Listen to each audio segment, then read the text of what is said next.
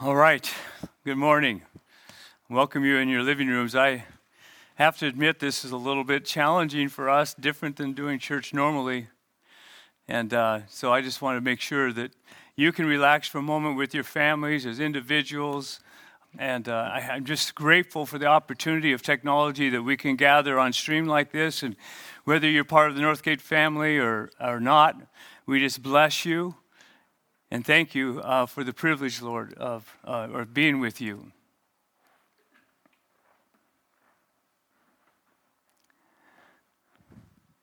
I recognize we're in some interesting times, times that we've never actually walked through before. At least my generation has never walked through anything like this before. And our lives have been totally disrupted. School's been canceled. Some of you as parents, you're homeschoolers now, and that's totally new for you. You didn't sign up for that, but you have to adjust. Everybody's lives is adjusting. We're out of our norms for sure. And so we're just in this place where we're trying to adjust to a new norm, right? Entertainment's been taken away from us. Most of our sports has been taken away from us. The gyms are closed down. Recreation opportunities are not the same. And in the meantime, I believe God is working mightily. I want to just take a time to connect with your heart, especially those of you who are in this place where you've lost income. And some of you have lost jobs, and some of you have lost some retirement. Others of you have been threatened with your health, and you're in this place where your health is insecure. And we're all being shaken right now. And I believe that even though I don't believe the coronavirus is from heaven, it's from the enemy, the Lord is going to take this time and use it for our good. Convinced of that. He causes all things to work together for good, and to those who love him and called according to his purpose. And so I'm excited about what God's going to do, even in the midst of our difficult time. If I can, I just want to pray right now for those of you who have anxiety or in this place where, oh my goodness, I don't really know what's next. None of us do. But I know the Lord is here. And we'll just invite him to speak to us if we can. Father, I thank you for every person that's watching. And I declare the love of God over every person, God. You are crazy about people, so crazy that you sent your son to die on the cross for them. And I just proclaim the security of your presence and your love, and that fear has to go and anxiety has to go, and the peace of God invade every heart. And Lord, we have ears right now, and we just ask, give us ears what the Spirit of God is saying to each one of us, because you are a personal God, and you're not far off. You're very near, and you're speaking loudly. One of the things that's interesting to consider or think about is this is not just a hard time for America or Alaska, but it's a global time of difficulty. And as I said earlier, people are being shaken. And everything that we have found our security and our hope in, if it's not in eternal things, if it's not in God, it's being shaken right now. Even our Christian liberties for some, like, oh my goodness, like the government is getting so powerful and we're going to lose our Christian liberties. And anytime we get shaken, where we lose the peace of God in the midst of challenges, we know that we've put confidence in something that's not from heaven. And so the Lord is actually taking this time, I believe, to refine and align the church up with the voice of God. In the midst of the hard stuff, he's refining us and refiring us, the church of Jesus Christ. I believe what the prophets have said. This is a divine reset. A divine reset. And we're to reestablish in our lives our priorities. Consider how we parent again. How we do relationships, how we do finances, how we do the church is all on the table. And the Lord is wanting to reconstruct unshakable people, unshakable church in this hour. I'm convinced that God has great things ahead of us. I love what the British Prime Minister said during World War II. He said this, he says, "You should never let a real crisis go to waste." In other words, there's things that are supposed to happen during these times where we reestablish healthy mindsets and actually are able to walk in peace. One of the prophets spoken before, and I believe the Lord always prepares the church by releasing prophetic words to the church so when hard times come, we have a word of hope. And we're in this place where we're holding on to the hope of God. And David Wilkerson, who's a pastor in New York City, has since passed away, of Times Square Church. He had a vision. And in that vision, this is what he had to say. I see a plague coming on the world, and the bars, churches, and government will shut down. The plague will hit New York City and shake it like it's never been shaken. The plague is going to force prayerless believers into radical prayer and into their Bibles. And repentance will be the cry from the man of God in the pulpit. And out of it will come a third great awakening that will sweep America and into the world. This is something that we've been praying for as a church, and many across America has been praying for a great awakening to happen in this hour, that there would be a turning back to God. The church would turn back to God, and America would turn back to God. And this is what I believe this is preparing us for, is a turning back to God. Not just for the church, but for the unbelievers and the unbelieving world who are being shaken right now. I got a message from one of my brothers, your brother in Northgate. He's been witnessing to his brother for many years. He doesn't know the Lord. Yesterday, he texted me. He said, praise God. My brother accepted Jesus Christ as his Lord and Savior today. And so he just was so joyful that his brother had turned to the Lord. And I believe that's what's ahead for us, that many people are going to turn to the Lord. I want to stay with this theme that I started 2 weeks ago, that a frightened world needs a fearless church. And in this hour, the Lord has taken away false securities from us so that we're not afraid. And our security and our sense of well-being is not in the things of this world, but actually in the things of the kingdom and the things that are eternal. I want to go to a scripture in John. If you turn your Bibles to John, we'll be in John 16 a bit. I want us just to consider Jesus prepared his disciples for difficult times. In this passage, he's actually talking to them. He's been talking to them about he's leaving, and he's preparing them for hard times. He wants them to be prepared, and in the same way, he wants us to be prepared for times like this. So in John 16, verse 33, he lands on this place. He says, these things I've spoken to you, so in me you may have peace. In the world you have tribulation, but take courage. I have overcome the world. Probably not many of us have this verse on our refrigerators. But nonetheless, the Lord promises us hard times. As long as we live in this world, he says there are going to be hard times. But he's offering us peace and actually wanting us to step into courage in the midst of hard times. So how do we find peace? Yesterday I just Googled for fun to see how Google and the logarithms come up with peace. I said, find peace, and put it into Google.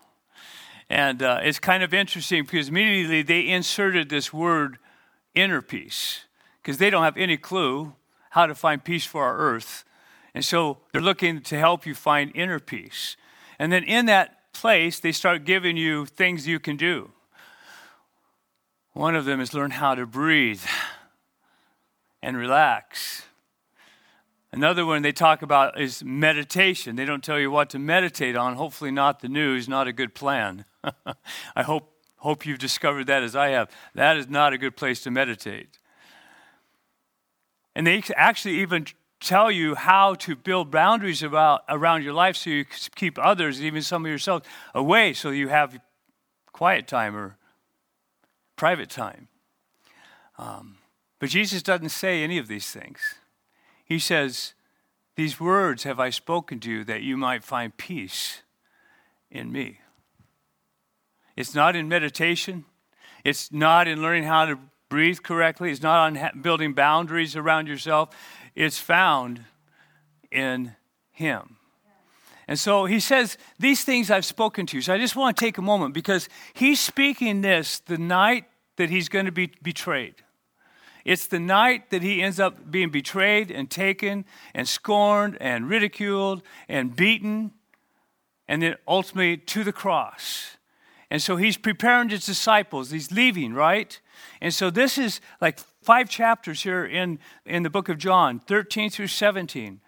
And since we're going to be celebrating the resurrection next Sunday, I think it would be great if you got into these words, chapter 13 through 17, because this is how he's preparing his disciple for difficult times. It's been said the most important words a man ever speaks are his dying words. And so these are the words that the Lord speaks. And if we turn to John 13, I'm just going to hit a few of these. The highlight. We find him taking them to the Last Supper, right, where they celebrate the Passover lamb. And he actually is the one who is the Lamb of God that takes away the sins of the world, as John the Baptist said. And here he is with his disciples, celebrating the Passover lamb with them. And before they partake of the sacraments, he kneels on the ground, girds himself with a towel, and he washes their feet. And he says, remember this, and as I've done to you, do this to one another. It's crazy to think about the creator of the world. The Word was in the beginning, John says. He was with God and he was God.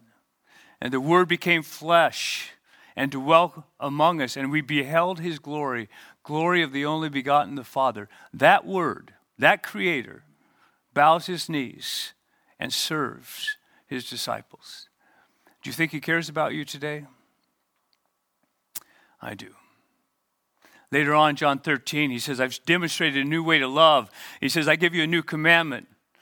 As I have loved you, now you love one another. John 15, later on, he says, greater love has no man than this, that one would lay down his life for his friends. I want you to receive that love from heaven. And I want you to give that love away. In John 14, he begins that chapter 14. He says, let not your hearts be troubled. Do you think he's speaking that over us today in Alaska, in America, on this planet? Let not your hearts be troubled. Trust in God. Trust also in me. For in my Father's house are many dwelling places, and I go to prepare a place for you. And I will come and receive you to myself, that where I am, you will be also. Hey, you all, your friends, my family, Northgate, people who are watching this, our security is not in this earth. It's not in this world. It's in an eternal person and place with God.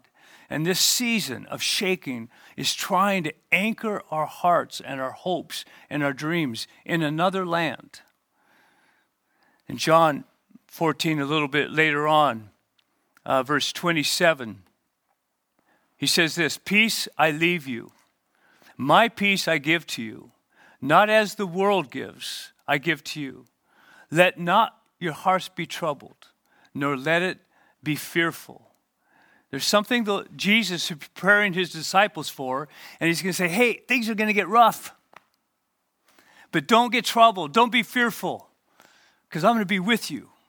John 14 through 16, he talks about leaving the Holy Spirit, that we're not going to be alone. And the Holy Spirit, the Comforter, why is he called the Comforter? Because we're going to need comfort. He's called the Encourager, because we need courage. He's called the Teacher, because we need to be taught the ways of heaven.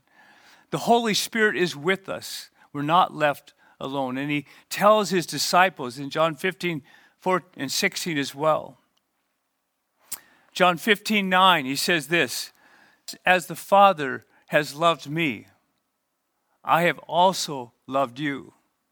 Abide in my love. He's saying, make your home in God's love. Dwell in the love of God.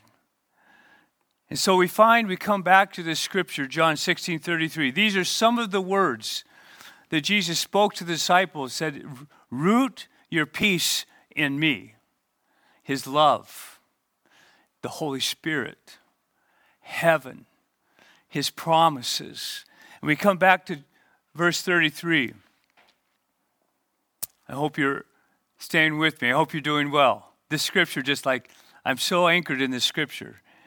These things I have spoken to you, so that in me you might have peace.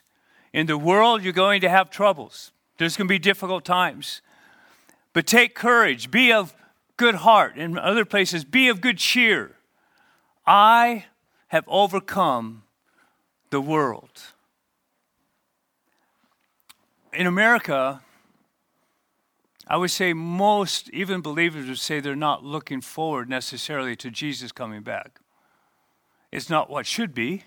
Are you looking forward to Jesus coming back?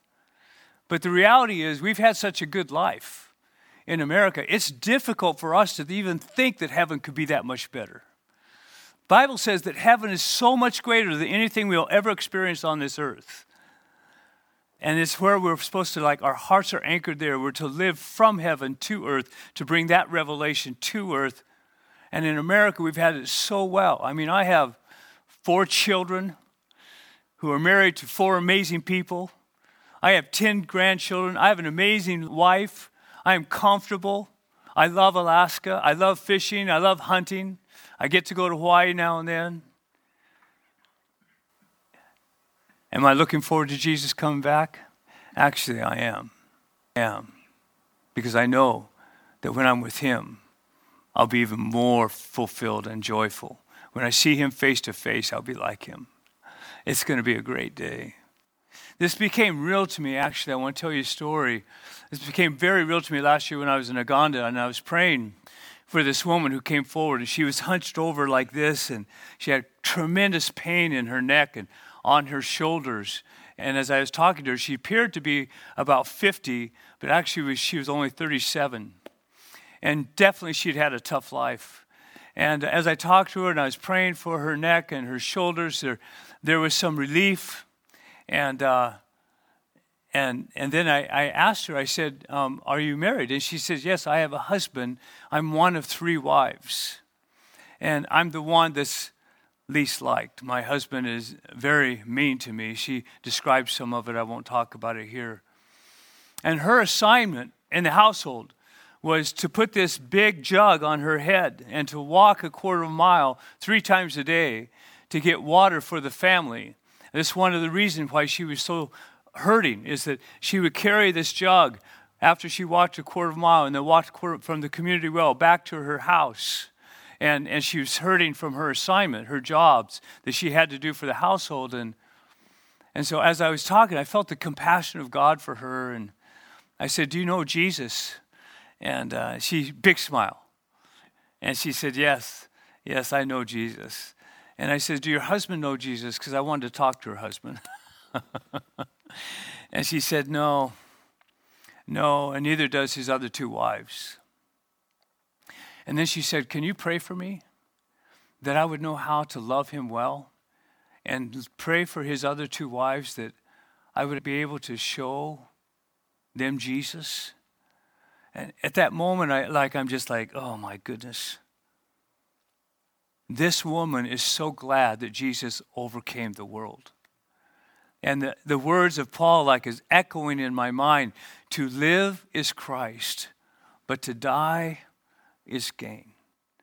And there's this transition that even then was happening in my heart. How do I value this temporary world versus eternity and heaven and the reality of His kingdom come, His will be done. And everything was shifting, but really shifted that day. And I'm inviting you to allow this season of shaking to realign your heart. I believe this is a time of refining in the church. It's a time of repentance, but it's a time of refiring with the power and love of Jesus Christ. I'm going to finish with a story that Elizabeth Elliot likes to tell. Her husband, Jim Elliot, is a martyr who gave his life for South American natives. He was a martyr, died, and he's got a famous quote, "He is no fool who gives up what he cannot keep to gain what he cannot lose." And Elizabeth Elliot tells this story of this beggar boy who found out the path of the king for the day. And so he got on the path. The king was going to come by, and he sat down. He got his little bowl that people could give donations in next to him. And this beggar boy waited for the king. And sure enough, here came the king. And as the king got to him, he was totally shocked by the king's response. The king leaned over and said to the beggar boy, "So what will you give to the king?" Taken back, the little beggar boy reached into his pocket. It was filled with rice. And he pulled out 3 grains of rice. And in his mind, as he's handing the rice to the king, he's asking the question, what in the world would a king ask a beggar boy for? And he gave him 3 grains of rice. And the king bent down. In the vessel, in the plate, dropped 3 gold coins. And the little beggar boy thought, wow, what would have happened if I'd emptied my whole pocket and give him everything I had? This is the invitation of trusting in Jesus Christ. This is what it means to be born again and becoming a follower of Jesus Christ. And to the church, I just want to say this. This is the time when this scripture becomes very real. That those who follow me must deny themselves and take up the cross and follow after me. And he who seeks to find his life will lose it, but he who will lose his life for my sake will find life and find it abundantly. This is the season we're in. I just want to speak to the church. This is a time to refine, reestablish your priorities. Make Jesus your number 1 priority. The Word of God and His presence. Become the light of the world. Become the bold witness that God's called you to become. Become the ones that love your neighbors, even laying down your life for their well-being. Become those kind of people.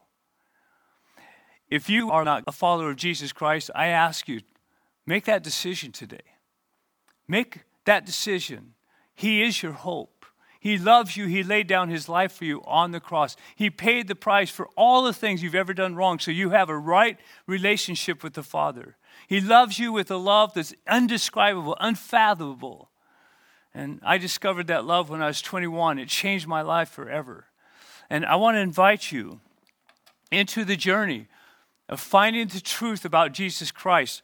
There's a book that I have that I'd love to give to you. My email is dennis@northgatealaska.com. Dennis, with 2 N's, at northgatealaska.com. If you will email me and say, I would like to read that book. This book demonstrates that there is evidence to believe that Jesus Christ rose on the 3rd day. And because He rose on the 3rd day, everything He said is true. And you will find Him to be faithful, even in difficult times.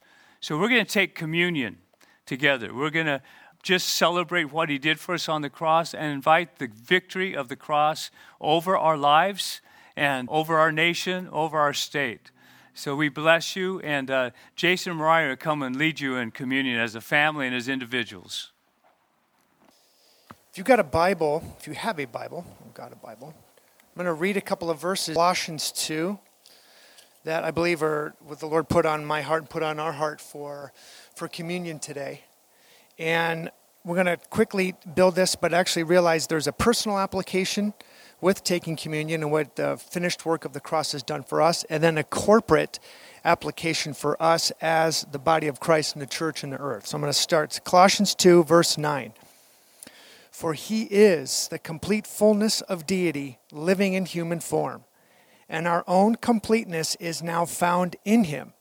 We are completely filled with God as Christ's fullness overflows within us. He is the head of every kingdom and every authority in the universe. I love that.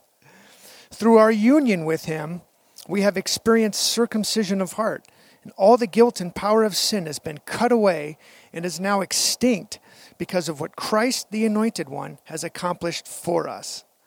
For we've been buried with Him into His death.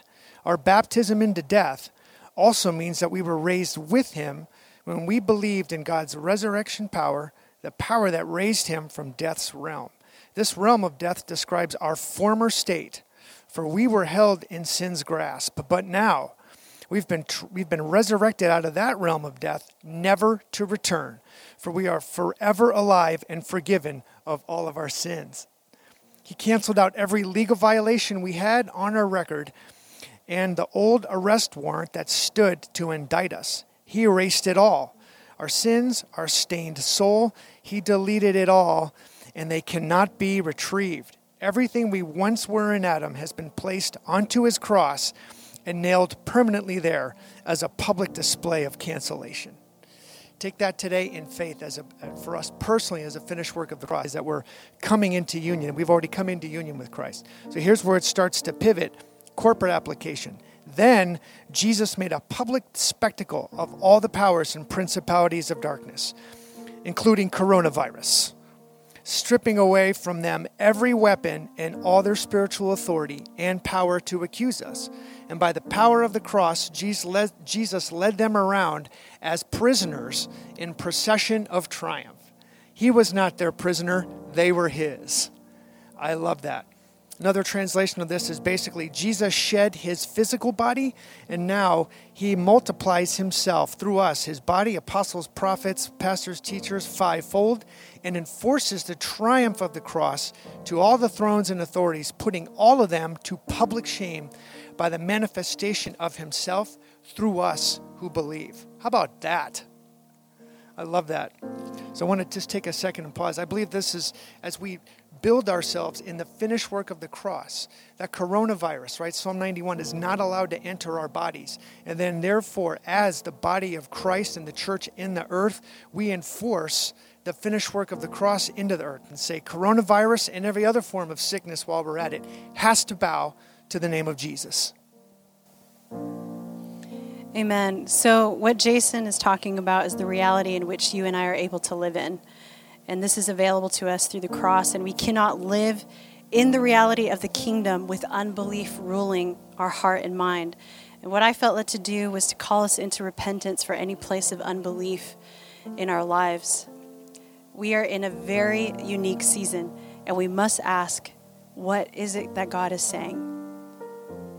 And so right now, just in your living rooms, wherever you are, would you just close your eyes? I just want to lead us into a prayer of repentance, because I really believe that we're like in this moment as the body of Christ, like there's so many things that can distract us even now, but God is really clear about wanting us, in order for our land to be healed and for us to be restored, there has to be repentance.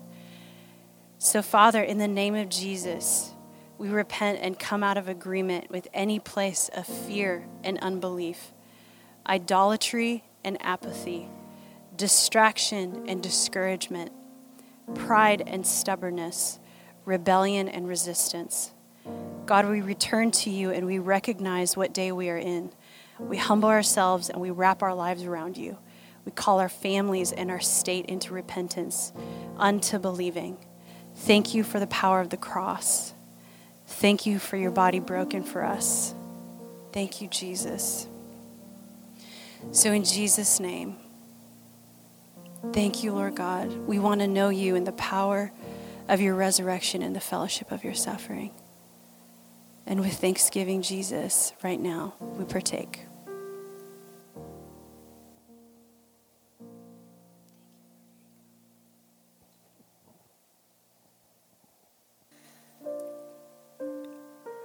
Jesus, I thank you for your blood. I thank you that not one drop was lost or wasted.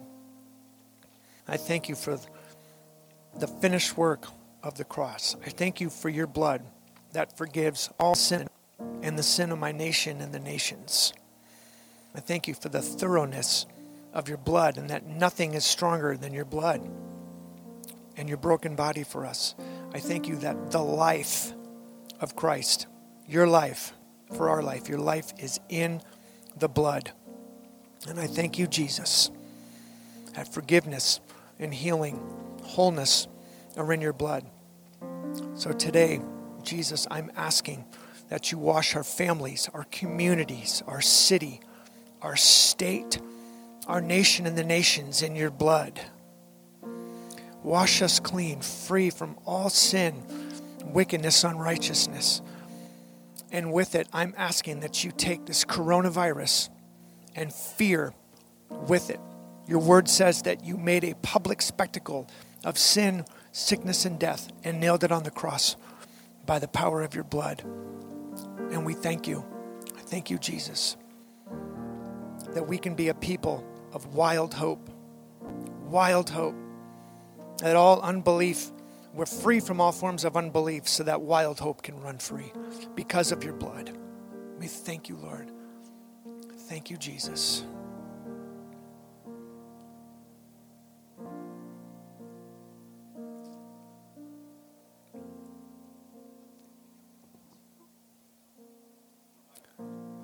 Yeah, we're going to go back into worship for a couple minutes. I invite you to stay with us. It's Christ alone.